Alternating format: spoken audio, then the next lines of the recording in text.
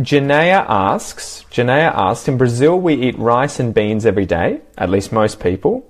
What's the typical dish in Australia? And what is the most tasty dish in your opinion? This is a really tough one. Australia's kind of characterized by the fact that we have so many different cultures, so many different dishes.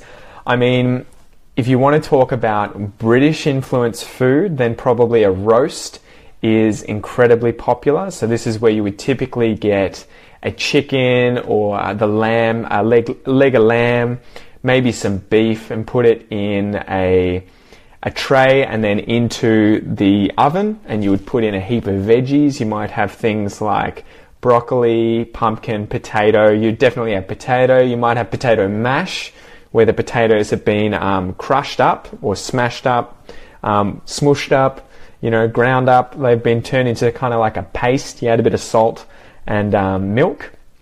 So that's the kind of thing that would be British influenced. But I mean, to be honest, my parents are Caucasian Australians with British, Scottish ancestry. But I grew up eating a lot of curries. So we have loads and loads of curries from India, from Thailand, from different parts of Asia that you will find really accessible in supermarkets like Woolies and Coles. So Woolworths and Coles are two of the biggest chains of supermarkets in Australia, and these will have loads of those kinds of things. So we used to have chicken curries all the time. It would be Indian influenced. It could also be Vietnamese or Thai influenced. You can just buy these off the shelf. We'd also have things like Mexican. So we'd have tacos. We'd have barbies. So we'd have a barbecue every now and then where, again, we would get sausages, lamb cutlets, chicken, put them on the barbie. We might put veggies in there or make some salads, cook some roast veggies up.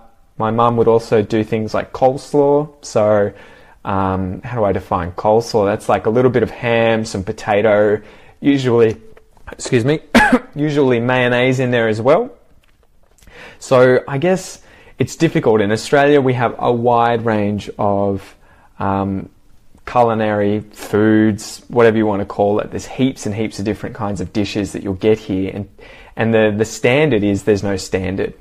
Some typical ones that you'll see if you go out to restaurants, at least, Aussie restaurants, you'll definitely get parmas everywhere. So parmigianas, you'll get everywhere. You'll probably get food a lot of the time like fish and chips.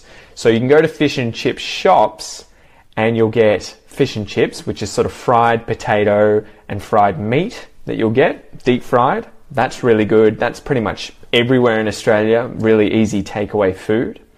And you'll also get, obviously, parmigianas. You get fish and chips in restaurants as well, where you'll have all kinds of different meats that you can buy, and then you'll get veggies, chips, and different sauces on the side. So that's typically what you'll find in a lot of different places in Australia. But then also you'll see takeaway shops that are Vietnamese, that are Thai, Malaysian, Indonesian, Indian. They're from everywhere. And that's the amazing thing. I love that part about Melbourne, the fact that you can go out and there's Korean, Japanese, Chinese.